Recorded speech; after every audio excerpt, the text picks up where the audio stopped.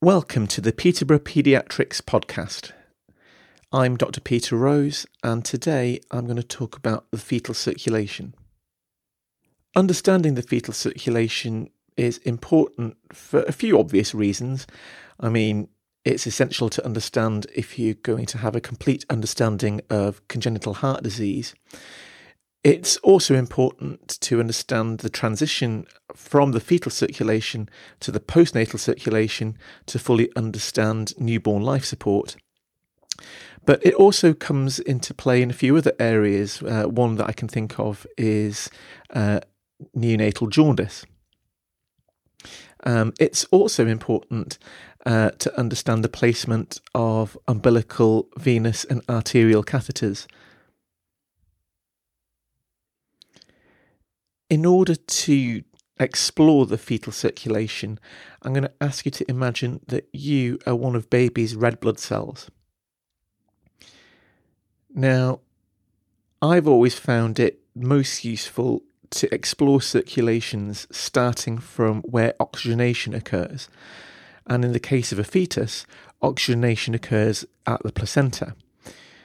So you, as baby's red blood cell, will find yourself inside a capillary which is itself inside one of the chorionic villi, which is sticking into a pool of mum's blood within the placenta.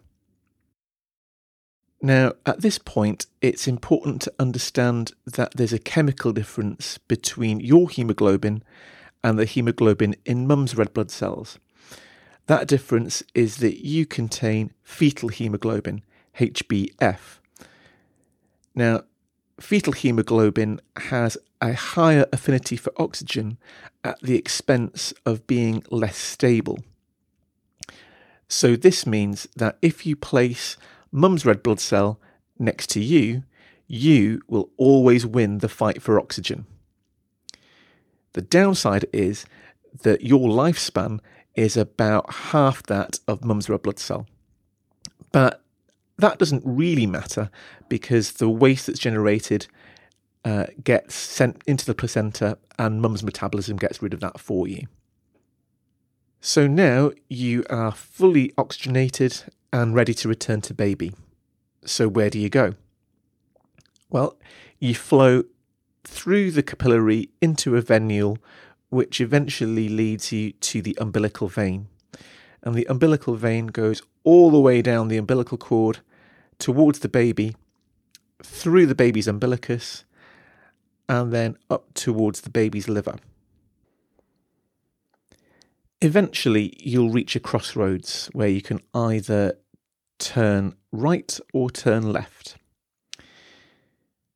Now, if you turn left, that will be taking the scenic route, as it will take you through the hepatic portal circulation, through a dense network of capillaries all the way through the liver, which will eventually lead you to the inferior vena cava.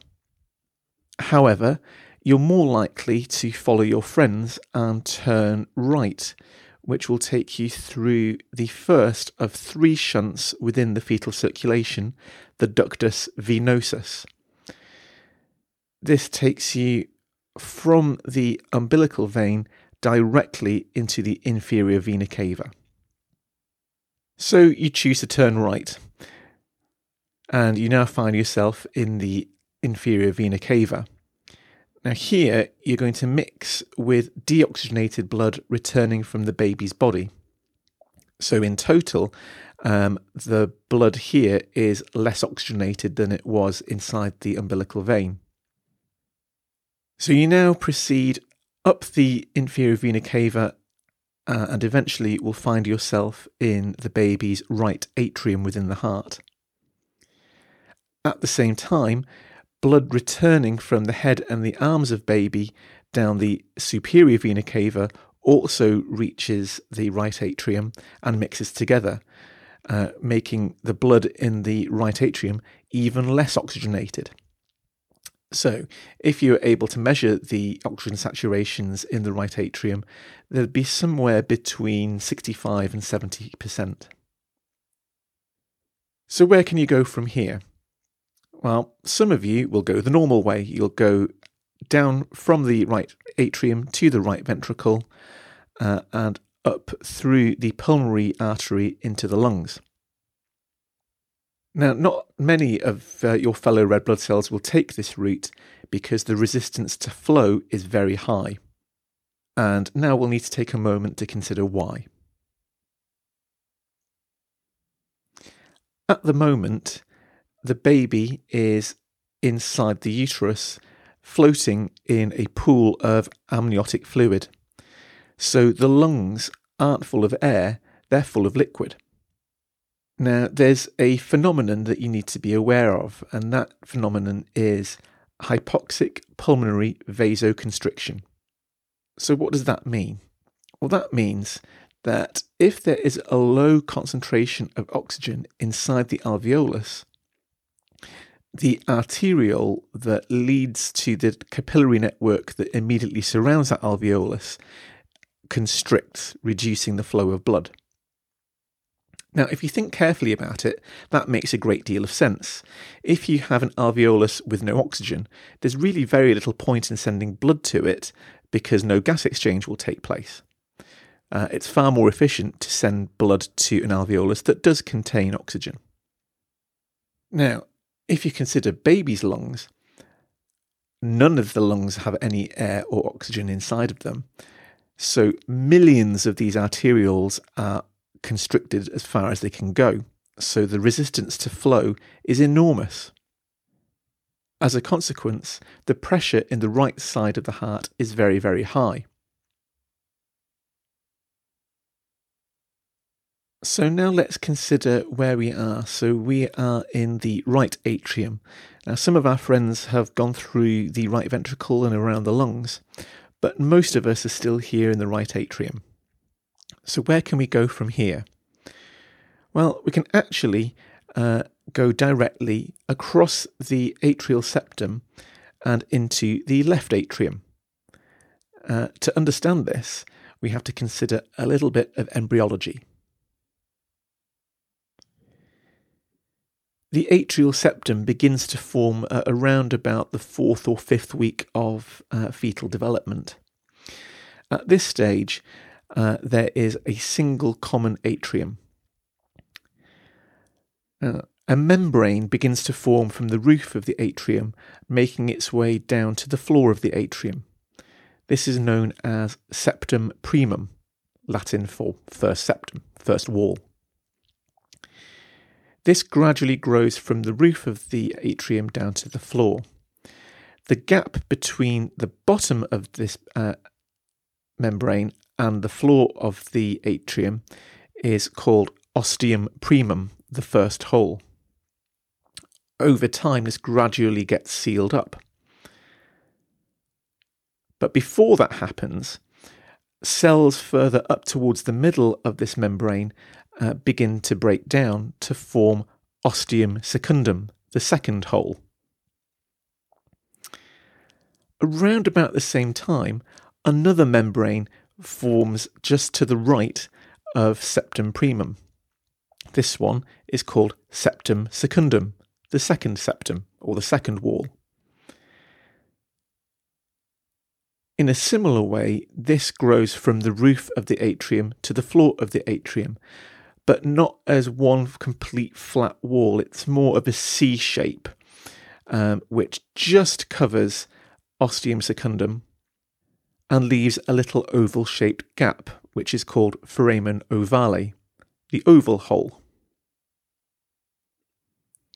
This is the second of the 3 shunts within the fetal circulation. So now blood has a path that it can follow from the right atrium to the left atrium. It goes through foramen ovale, into the gap between septum secundum and septum primum, and through ostium secundum into the left atrium. Because the pressure in the right side of the heart is so high, most of the blood is forced through foramen ovale into the left atrium. And from there, it goes through the left ventricle and is pumped out of the aorta and around the baby's body. But what about that blood that found its way into the lungs through the right ventricle and the pulmonary artery? Well, some of that does get forced through the high pressure circulation in the lungs and returns back to the left atrium through the pulmonary veins. But most of it actually goes through the third of the three shunts within the fetal circulation, the ductus arteriosus, which is between the pulmonary trunk and the aorta, just where the aortic arch becomes the descending aorta. So now you can see that blood from the right side of the heart will eventually find its way to the left side of the heart, either through foramen ovale or ductus arteriosus. And from there, it can travel around the baby's body, delivering oxygen to the tissues that need it. So now you've done your job, you need to get more oxygen. So how do you find your way back to the placenta? Well, the way back to the placenta is down the aorta, through the internal iliac arteries, which each have a branch, the left and right umbilical arteries. These travel back up towards the umbilicus and out through the umbilical cord, where they coil around the umbilical vein all the way back to the placenta. And through there, you will find yourself back where you started to begin the process all over again. So, a brief recap. Oxygenated blood returns to the baby from the placenta through the umbilical vein, bypasses the liver by travelling through ductus venosus, finds its way to the right side of the heart, where it will find its way through to the left side of the heart, either through foramen ovale or through ductus arteriosus, goes around the body and returns to the placenta through the umbilical arteries to be reoxygenated. At this point, it's worth remembering that the oxygen saturations of the blood circulating through the baby are quite low, anywhere between 65 and 70%. Now, the baby adapts to this in much the same way as you or I would, by making many more red blood cells. And as you remember, the fetal haemoglobin means that the red blood cell lifespan is about half that it is for mum. These two facts combined lead the baby vulnerable to jaundice in the newborn period, but we'll discuss that in another episode. So now you understand the circulation of a fetus. What changes when the baby's born? Well, the first change is that the baby is disconnected from the placenta. It's usually clumped and cut when the baby is delivered. At the same time, the baby's exposed to the air for the first time, which is a much colder environment than inside the womb.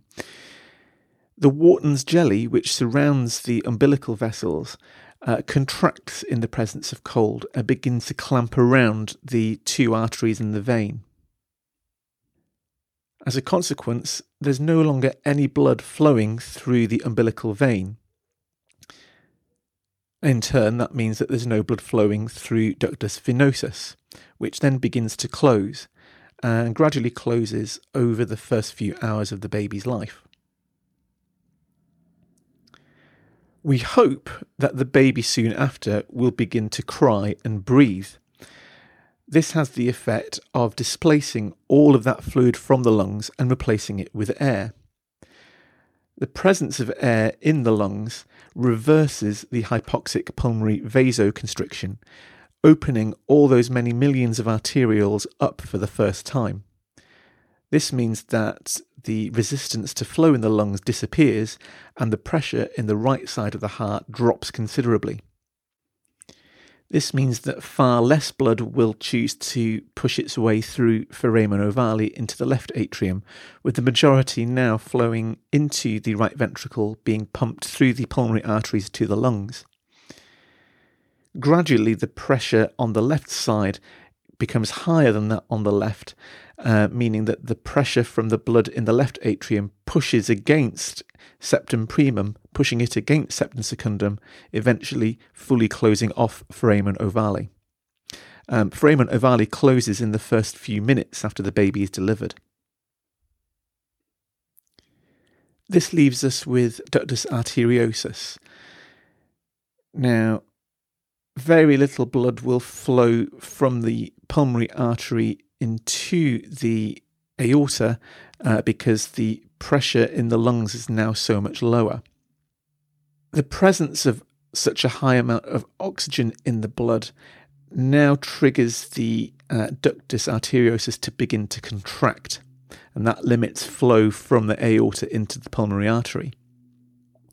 At the same time, prostaglandins that were being secreted by the placenta are no longer flooding the baby's circulation, and this is a second trigger to speed up the closure of ductus arteriosus. But oxygen has by far the stronger effect. Ductus arteriosus begins to close in the first few hours of the baby's life, but might not completely close until up to 3 to 5 days after the baby is born. This fact is important to understand the onset of some congenital heart problems. The blood now is oxygenated in the lungs, returns to the left atrium through the pulmonary veins, and is pumped through the circulation, through the left ventricle and the aorta around the body, where it then returns through the inferior and superior vena cava and into the right atrium, and round we go. I hope that was a useful overview of the fetal circulation and its changes after birth. It's quite a nice topic because it touches on a little bit of haematology and a little bit of embryology as well.